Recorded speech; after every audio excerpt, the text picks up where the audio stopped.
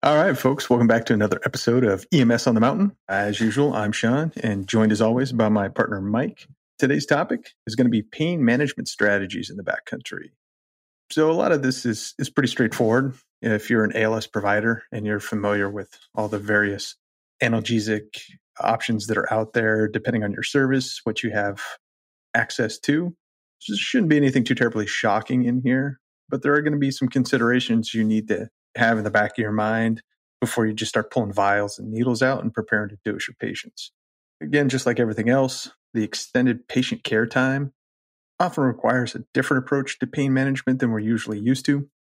That time with patient going anywhere from 30 minutes at the extreme short end, working a little front country action at an easily accessible trailhead or a campground, easy day. It's when you're in that backcountry mode and you're looking at hours that your pain management becomes a bit more challenging, requires a lot more thought, and requires you as an advanced provider to actually understand the drugs that you've got, how they work, how long they work, and be able to formulate an option and a plan to make sure your patient remains as comfortable as you can make them throughout the time of your contact. So, big one, right off the bat. Do you have enough of any of the drugs you carry to last the duration of your contact?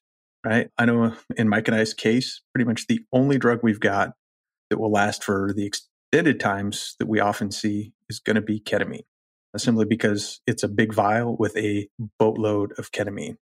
Now, could we still run out of that? Yeah, absolutely, depending on how much analgesia is required and how long we've got that patient.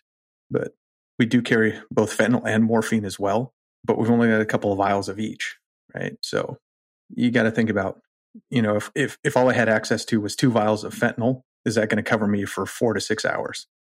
And I will tell you through experience, no, not if you're trying to maintain a reasonable degree of analgesia. Now, a lot of that is patient dependent, the type of the injury, and how well your patient tolerates pain individually. So things you got to keep in mind. And how fast they're metabolizing, right? That's exactly it, right? Yeah, so you got that young, fit ultramarathoner, he might burn through that fentanyl pretty quick. Whereas if you've got someone who's a bit more of a sedentary lifestyle, yeah, you might be good, but then again, they might also have a bit more body mass to work with, and that 50 microgram dose might not go as well or be as effective as you want it to be as well. The other thing to keep in mind is, do you have the protocols for it? It's completely agency dependent, but if you're working on building a new, I'll call a skill set or a muscle for wilderness rescue, a lot of these contact times are simply longer than you would see in the front country. And this is where working with your medical director and working on what to do if and when there's a extended care scenario.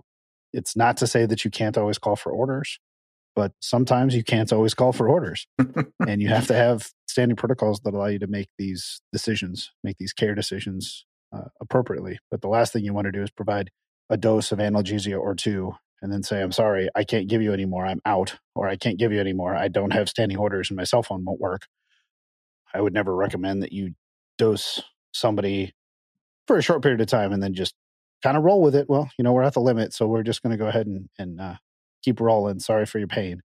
It's not the best way to handle the situation. So this comes back to what we've talked about on other podcasts, but you got to pre-plan, right? You got to have this plan in place. And that includes having appropriate standing orders to take care of the problem as they come up. Yeah. And this is a great point, because individual protocols pre-hospitally for regular EMS responders, you're not looking at, generally speaking, very long transport times. My transport times can be a little bit longer than Mike's are normally when we're working at our normal urban agencies, but still 30, maybe 45 minutes total. I can handle that with I have fentanyl or ketamine at my disposal. It's not a problem. And my protocols allow me to basically use all of the fentanyl I carry because I only carry so much, right?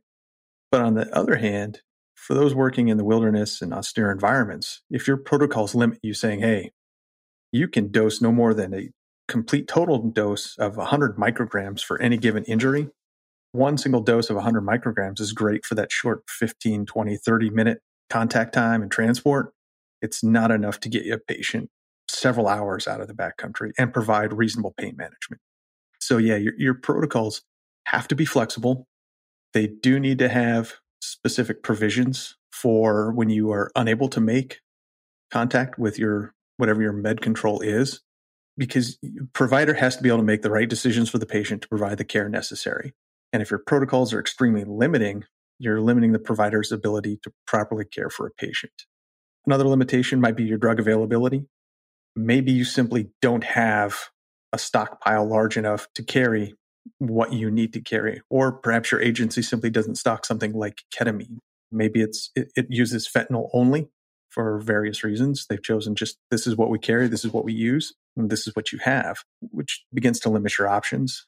And lastly, of course, biggest limitation, patient sensitivity, right?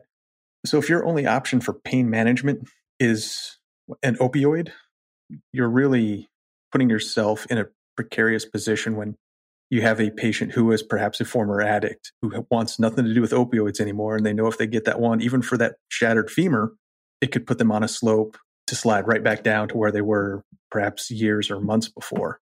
And we don't want to do that for our patients. You also got to think sometimes parents don't want their children to be receiving opioid pain management, even if it's completely safe and it's the most appropriate choice.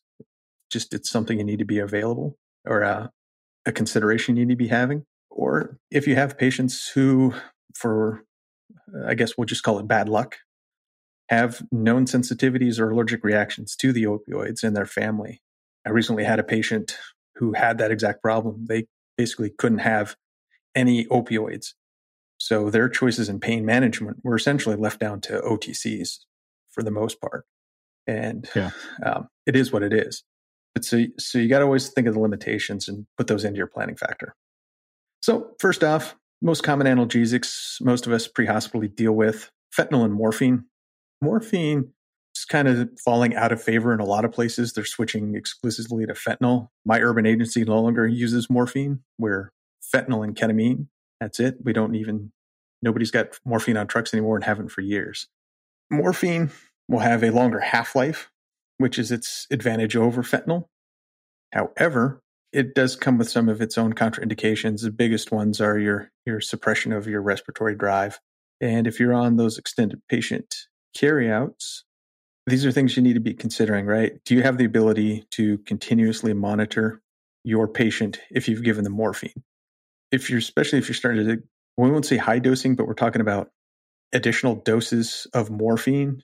So if you've given your initial dose and then you're following that up every 30 to 45 minutes or so, those doses all kind of start building up in the system, and you could reach a point where all of a sudden you realize your patient's not breathing as they should be, and now you've got another issue to deal with. So backcountry-wise, morphine might not be the choice. I know Mike likes morphine for various reasons. One of them is that it's really just the half-life. And that's what I said. It's the half-life is what gives you a good advantage for backcountry. Yeah, I don't love it or hate it. Morphine has a longer half-life. And so when I'm doing the calculations against, I only have so much medication. This patient, for whatever reason, we've had patients that are opposed to ketamine. They don't want to take ketamine, but they want something for the pain. Or a lot of times it's, I don't want anything. You get them in the Stokes, you start moving down the trail. Oh man, it turns out that this is not a fluffy, comfortable ride. And I would prefer some pain management. One dose of morphine is going to get you 2-3 hours down the road. You got some heavy, strong morphine, man. It depends, right? Half-life of morphine is between 2 and 4 hours, depending on the concentration. So super dense concentration, 5 milligrams.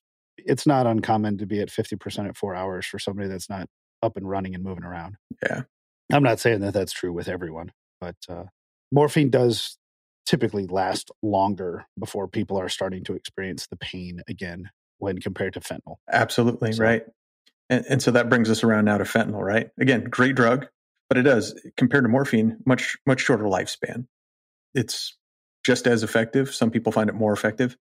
You don't have the same worries as you do with morphine about suppression of the respiratory drive and things like that, which is definitely a consideration. But at the same time, you continue to keep dosing 50 micrograms here and there and there and there and there and there for several hours. You're still building up that fentanyl in the system. It isn't just like at 20 minutes, it's purged and it's out and you're starting fresh, right?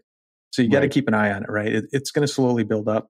And for any of the opioids, you really have to be on your ball and paying attention to your patient. You got to be doing those assessments continuously. As we've mentioned in previous episodes, right? you've got to be checking those blood pressures. You've got to be checking your patients. How are they breathing? Are they starting to slow way down? And this is where, as we talked about, a rescue manager and then the primary caregiver. You need to stay in that primary caregiver role. You need to try and not be on the litter as a litter carrier. You need to be there monitoring your patient, especially if you're working these analgesias for extended periods. You really got to be on your patient and paying attention to what they're doing and their reactions to it. But those are obviously excellent drugs. Now, can you use good combo is Versed and fentanyl together?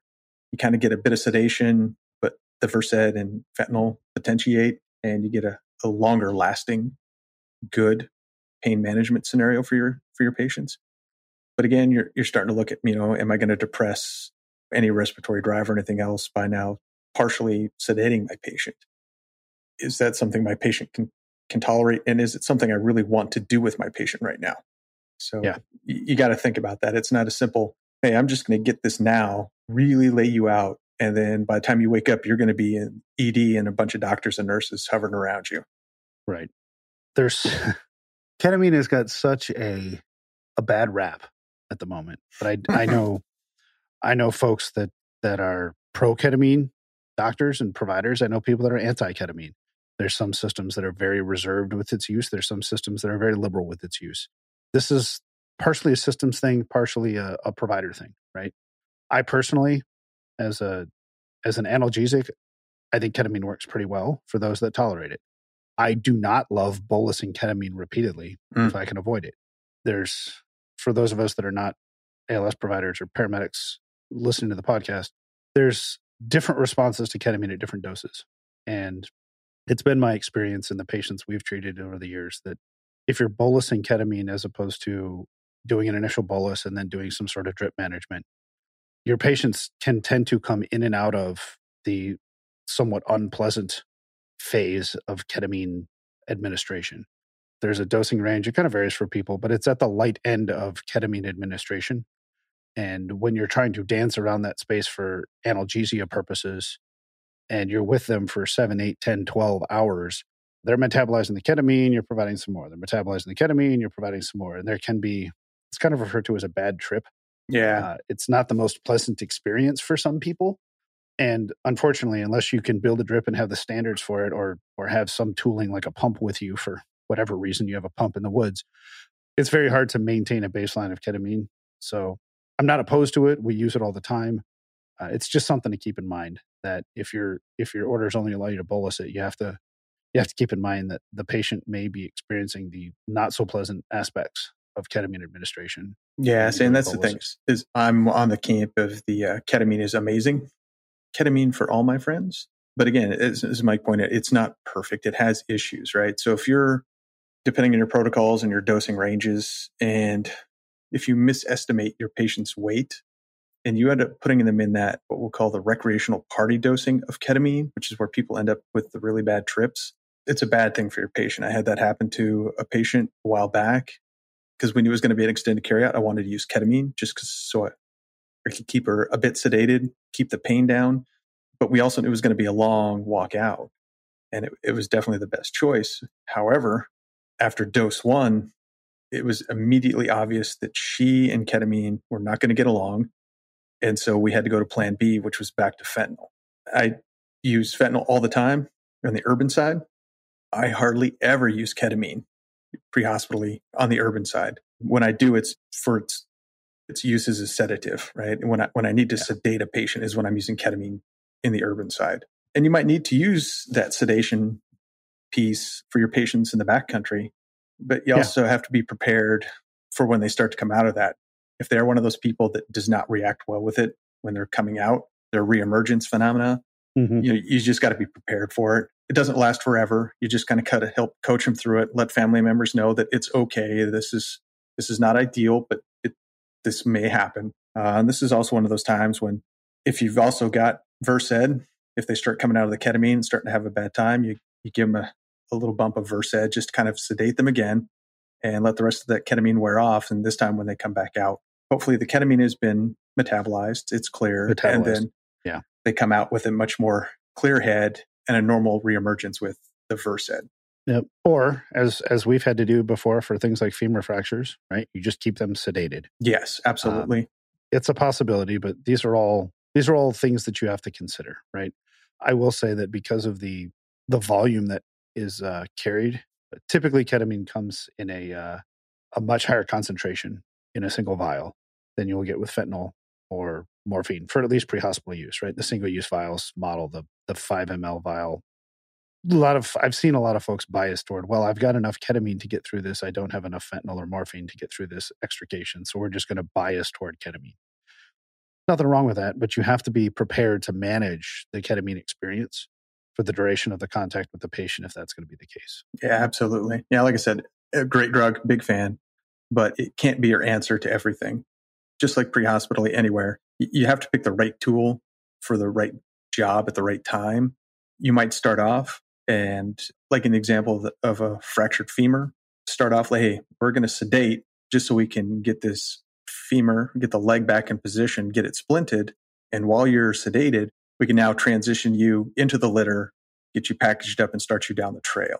And then you start coming out of that, things are looking good. Then maybe, depending on your initial bolus of ketamine and how long it's lasting for your patient, then you might be able to switch to traditional fentanyl or morphine to finish out your extrication with your patient. So don't feel like, oh, I started with ketamine, I got to keep with ketamine, or I started with fentanyl, I got to stay with fentanyl.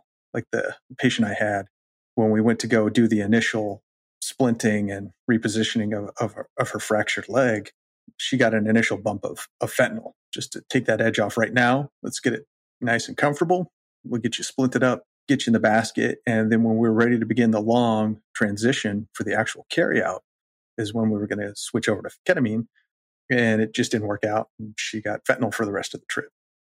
Yep. I remember that extrication. Yeah, it was good. I mean, I will say that patient was a trooper because I couldn't keep her dosed appropriately. And that's what Mike was talking about, right? So you're going to have patients that are riding the wave, like literally sine waves up and down. Like we'd get to a point and she'd be like, hey, Sean, how about some of them drugs again? It's like, all right. So you'd go on over and you give her another bump of fentanyl. She'd be like, oh, okay, there we go. And she knew exactly when it hit. She was honest about it. Where some people are like, no, I just don't know if that's enough yet. And it's like, oh, okay. When you quit yelling ouch every time the litter bangs, you have enough. You have enough, yeah. Yep. So again, that's a pay attention to your patient thing as well. And so we played that game, and it was not ideal to keep your patient coming in and out of those, oh, this really, really hurts. This really, really hurts. Okay, can't take it anymore. Give me the stuff. Okay, I'm great. And you keep going until they can't stand the pain anymore to keep going. It's what we had to do with her, but it wasn't the ideal choice. No, it certainly wasn't. But we also did give her Toradol. Yes, we did. And I'm a huge advocate of Toradol. Oh, yeah. I love me some Toradol. It's a great drug. It takes a little bit longer to act, but it's not opiate-based, right? And Supermotrin, as Sean likes to call it, yes. It's really, really effective, especially for those patients that aren't in excruciating pain, right? We don't need to, I think sometimes we forget that we don't need to make the pain go away. We need to make the pain tolerable. Yeah.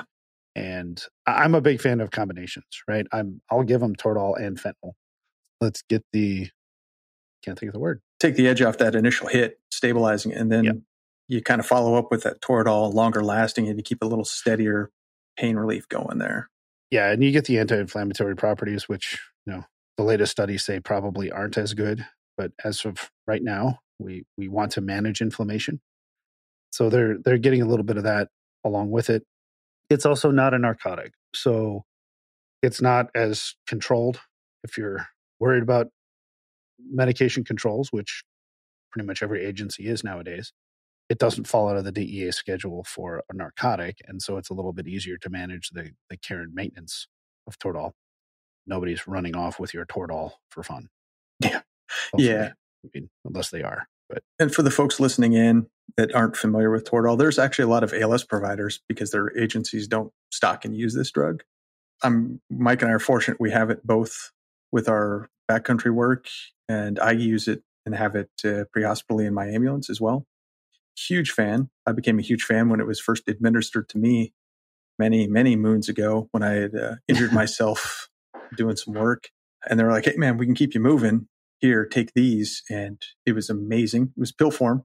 so I didn't have to get IV bolused with it. So it was good. But ketorolac, or Toradol, as it's known, is basically, it's an NSAID, right?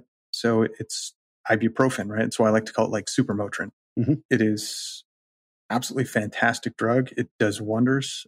Excellent for your standard musculoskeletal injuries, right? So if you've got that dislocated kneecap, sprained ankles, broken things, we're talking manageable broken things, not necessarily a shattered femur or a pelvis. Those might want a little bit more. But for your pretty common orthopedic injuries, it's a fantastic drug. And if you have access to it, it should always be top of your mind as a consideration. It is often overlooked or neglected because it doesn't provide that near instantaneous relief like fentanyl, morphine, or ketamine will do. It does take a little bit of time to activate and become noticeable. The onset, because it is a bit more gradual, is not as noticeable to your patients. This is, again, one of those drugs where you might get an initial dose of fentanyl just to okay, let's cut that pain, let's get you stabilized. And then we're going to follow that up with the Toradol. So by the time the fentanyl's wearing off, the Toradol's kicking in, and you're in a much better state, and it lasts much longer than, just continuous bumps of like fentanyl. Fentanyl, yeah.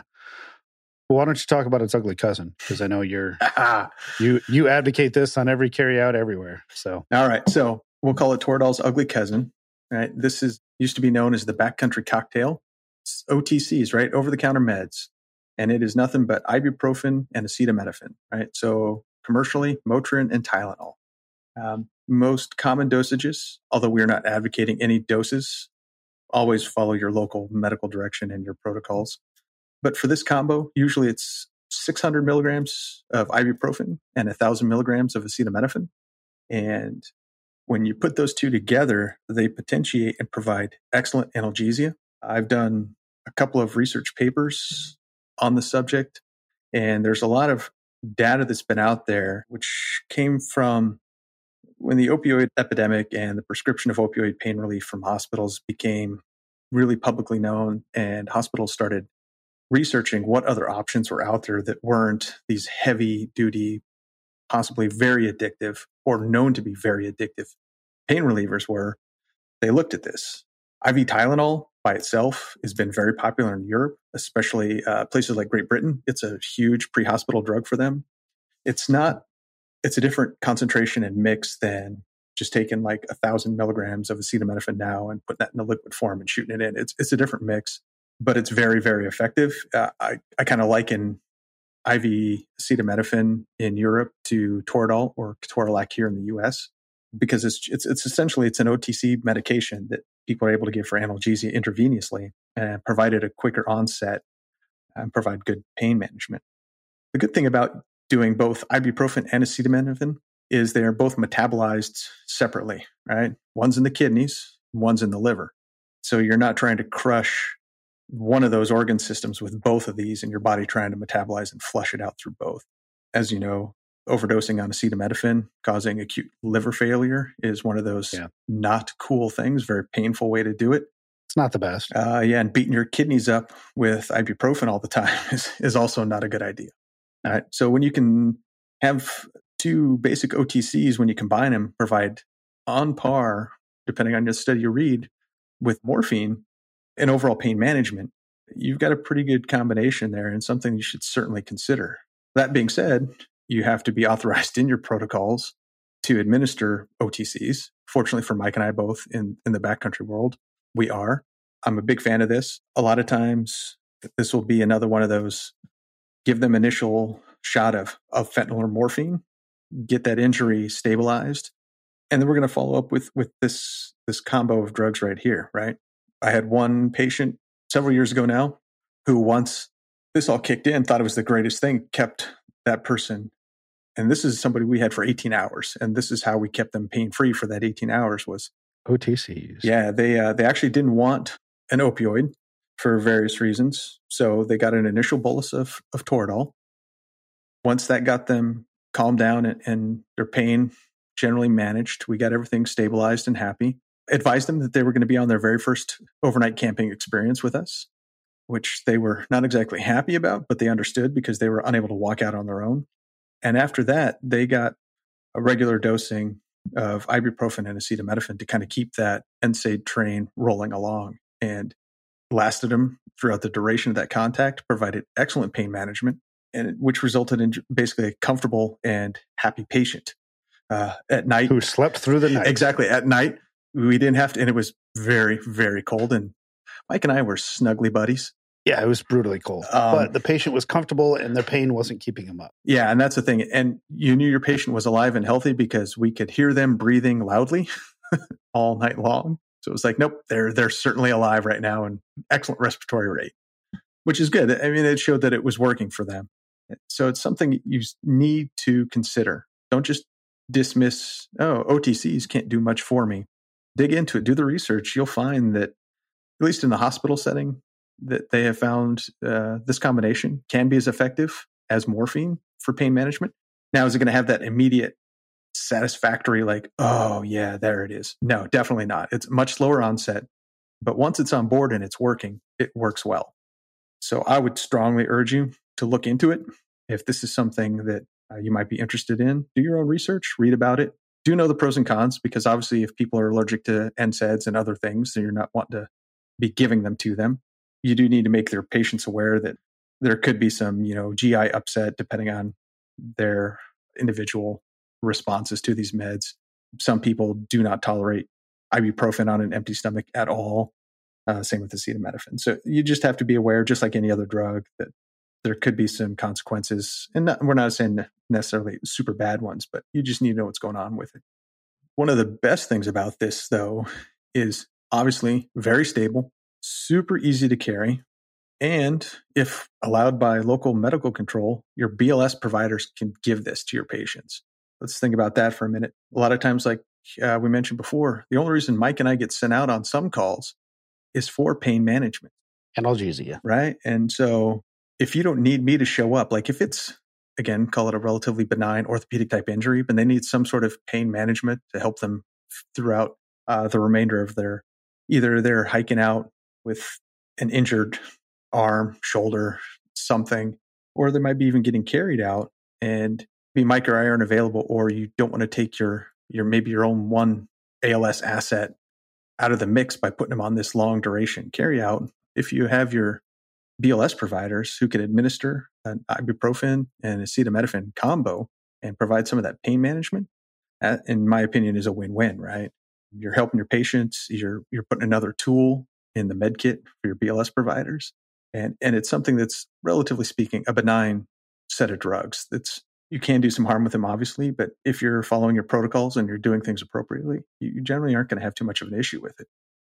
I always ask about allergies, past medical history. Yeah, exactly. Assuming right? that there's no kidney failure, they're not an end-stage liver disease, they're probably going to be okay. Exactly. And again, just, hey, did you have either of these drugs before I got here? When did you have them? Maybe somebody already gave them 600, 800 milligrams of ibuprofen. Well, start them off with the acetaminophen. You can stagger it. It was very common for pediatric patients when they're sick. Doctors also prescribe or recommend that the parents give them ibuprofen and acetaminophen, alternating it. So, hey, at this 4-hour mark, you get this. At this 4-hour mark, you get this. And you just alternate the two so that you're not flooding the body with both drugs at the same time. Well, as a matter of fact, I believe, who's it, Mike? Advil, I think, is now manufacturing. Advil is now doing, I have it in the cabinet upstairs. There's a Advil with, it's acetaminophen and ibuprofen in a single pill. Yeah. And the dosages is slightly off. The ratios are slightly different than this. No, again, it's more, we'll call it that safer dosing level for average OTC sales. But yeah, I mean, this is so good that there's a manufacturer out there that's putting this together in a single pill form, right? So it's in my opinion, one of those things that definitely don't forget it. It should be available in your toolkit in that austere wilderness setting. It can be very beneficial to you in your practice. All right. Absolutely. So the one thing we've kind of talked around a little bit, there are going to be scenarios when you simply cannot do enough or do as much as you want to. Like with the example that patient I had who had to keep hitting that fentanyl roller coaster for her. I think we had almost 6 hours with her on the carryout alone. Right, I had her as a patient for I think 12 hours almost. That just might be the reality of it, right? So for most of us pre-hospital people who are not afraid to provide analgesia, I know some of my contemporary counterparts, I won't call them stingy or they're not doing it in a malicious intent, but they just don't think about providing pain management probably as often as they should. Mike and I both view pain management as essentially almost as a fundamental patient right? So if I have the means to make a patient more comfortable, then I should. There's no reason for you to leave a patient in pain just because, I'm not sure if I want to give you morphine. If your patient's in pain and they could use some analgesia, then give them the analgesia, right? I listen to, and I know Mike does, and probably most of you, I hope, who are listening to us also listen to bunches of other medical podcasts. This is a great resource for learning and just hearing other people's opinions and experiences. Don't worry about not so much an issue for us in the austere environment, but everybody's always, what if they're drug seeking? Cool, you win. You got a dose of fentanyl from me. Congratulations, right? Congratulations. If I think you're in pain, then I think you're in pain and I'm going to treat you. But at the same time, I have to be very realistic with the patients. Let them know that maybe I cannot keep you as comfortable as you or I would both like for as long as I would like us to be. We might have to ride that train a bit. There's going to be ups and downs. A little expectation management. Let them know it's like, hey, and you get to the point where the pain is starting to get to be too much, you let me know. We'll give you some more and we'll mellow you out for a bit.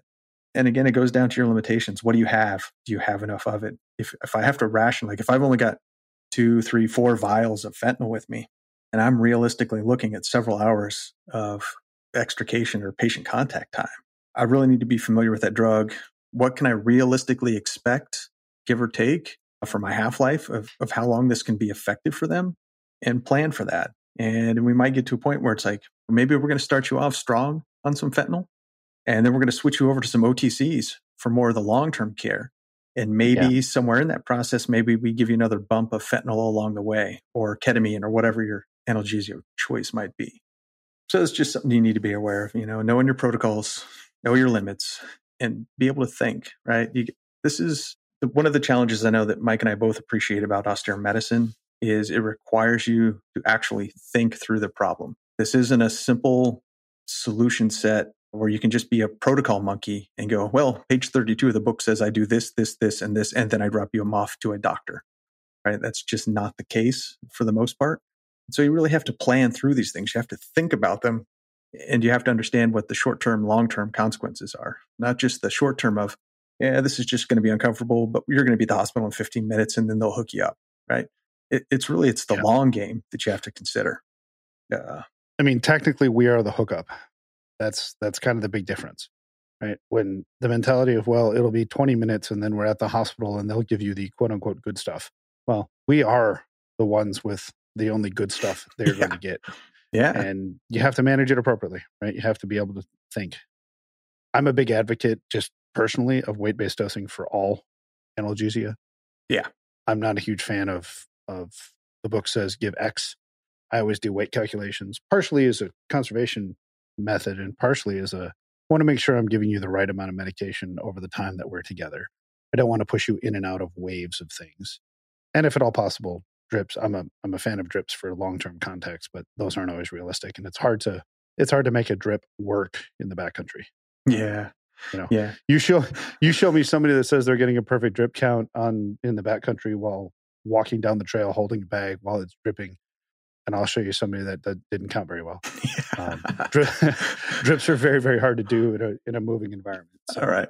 And I will say that I've taken that game so far as to have sat down with some PVC pipe trying to figure out essentially an A-frame setup that I could mount to the Stokes litter that I could hang a bag from so that I could actually see a drip chamber and count drops so that I could provide fluid on the move for the patient. And that's something that most people don't think about when they're administering IV fluid is once I lay you horizontal into that stretcher, there's no striker power cot with a pole that extends up to hang my IV bag on, right? It ends up usually if I actually still need to continue flowing fluids, it's clipped to the shoulder strap of my backpack as I'm walking next to you. And just the nature of the bag swinging and you walking. Exactly right. All of that impacts drip count and drip volume. Yeah. And it's very, very hard to do that. So and unless you have pumps, it's probably not the best methodology. Pumps, I'm not even sure are ideal. So yeah, and there's, I mean, the military with especially the special operations communities looked at portable pumps. There are certainly models that are out there that are designed, they're robust and they're relatively compact and light enough for this type of work. They're just not within my price range. And as we've mentioned, this is primarily a volunteer gig across the country. Unless you've got a kind and generous sponsor somewhere, getting a hold of good, robust, lightweight field grade pumps is not always attainable. Right. So, but if you get PJs working out of an air wing that's providing support to your area, go for it. Yeah, see what you can get, man. Maybe they'll feel bad for you and give you some old stuff. All right. So one of the last things before we have some other random discussion on this one is med control, right? If your protocols are black and white, this is your analgesia, it's fentanyl. You may give 50 micrograms and you can give that 2, 3, maybe 4 times for a total of 200 micrograms. It's super. It's a great solid number for a 30-minute ambulance ride somewhere, perhaps. So you need to have that option, be able to get on your phone or maybe a radio, depending on how your communication system is set up. Talk to a doctor. Say, hey, doc, this is what I got. This is what I need to do. This is my plan. Do you concur? And I like to phrase it all like that. You need to go in with a plan. Don't just say, hey, I got somebody that needs pain meds. What do you want me to do? Because if that person doesn't understand the context of the environment you're in and it's not a 15 minutes, it's like, just give them 50 micrograms of fentanyl and get them on in here. We'll take care of it. It's like, no, you don't understand. I've got 10 hours before I see you. So you need to paint the right picture for them to let them know. It's like, hey, this is where I am. This is what is going on. This is what I'm doing. And you need to come with the plan. Don't ask them for the plan. You need to know yourself as the provider, what your plan is, what you want to do. And really what you're looking for is concurrence and that official nod from dad saying, yes, son, that's a solid plan. You do that, right? Because then you have a bit of your top cover. So when people start asking, why did you use 4 times the dose per protocol? You say, well, because I consulted med control and they cleared me to do this. And it's like, oh, sounds good. But if you go in there and you don't have the plan, you didn't work it out, you're going to get, depending where you're at, some doctors like, yeah, I'm not so sure that might be a good idea. So I want you to stick within protocol and just get them here as soon as you can. And then you're kind of like, well, balls, right? So it could end up hurting your plans. So you have to be prepared. You have to know what you're talking about, and you have to put forth a reasonable plan and hope that the physician on the other end is going to concur with you. And I know Mike and I had an experience dealing with this a while back. And while the physician agreed with us, that said, yeah, it certainly sounds like you know what you're doing, and I agree that that's the best plan. I don't think you'll be able to execute it as effectively as we all want you to. And it revolved around that drip piece. And the reality of it is he's right. But at the same time, we were hoping to be able to provide a better, more consistent bit of analgesia for a patient.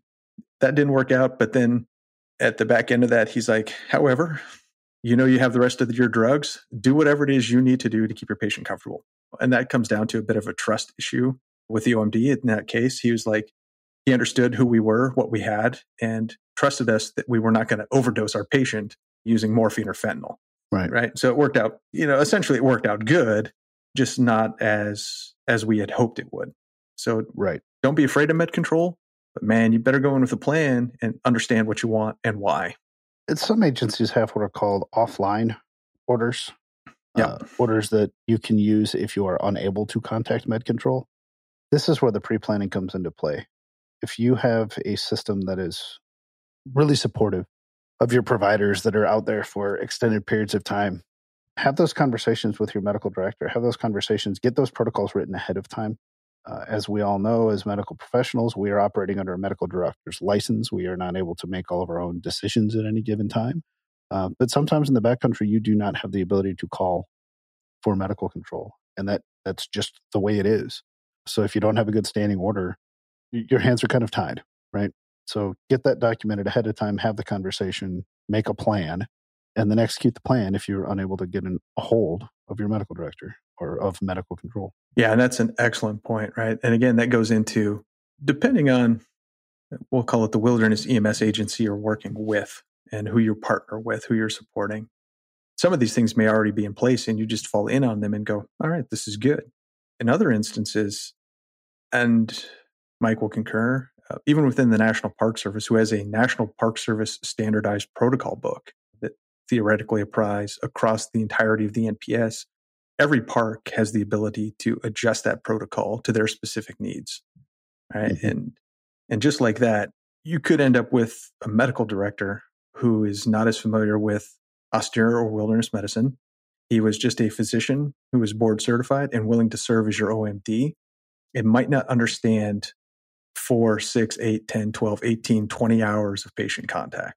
So that's when you have to sit down with your leadership team, or if you are the leadership team, sit down with those medical directors and say, hey, this is what we encounter on a regular basis.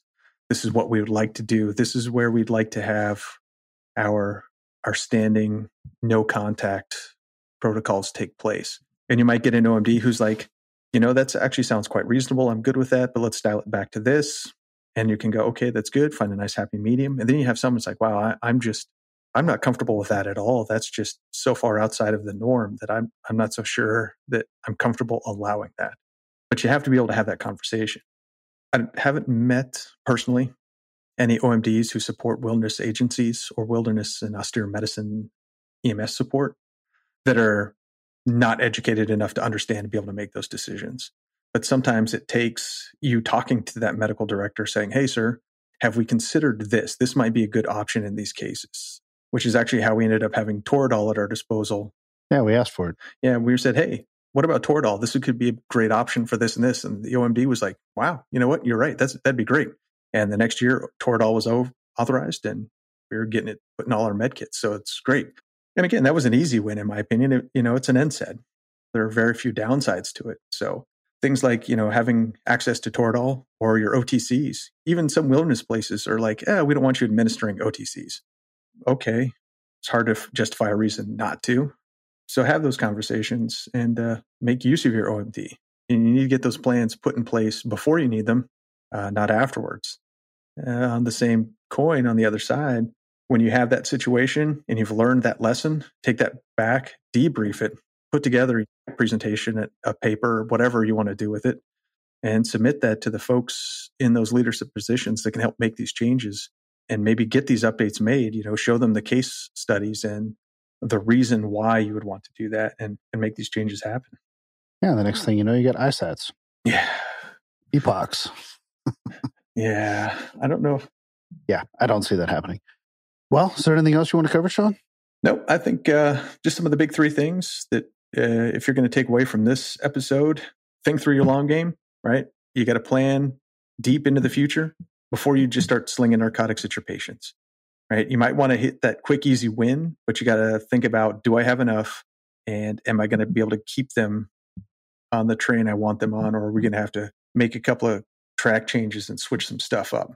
Don't forget your OTCs. I think they're an excellent tool. If you were an ALS service or not really a big deal, yeah, man, get them on board. Use them. They're fantastic.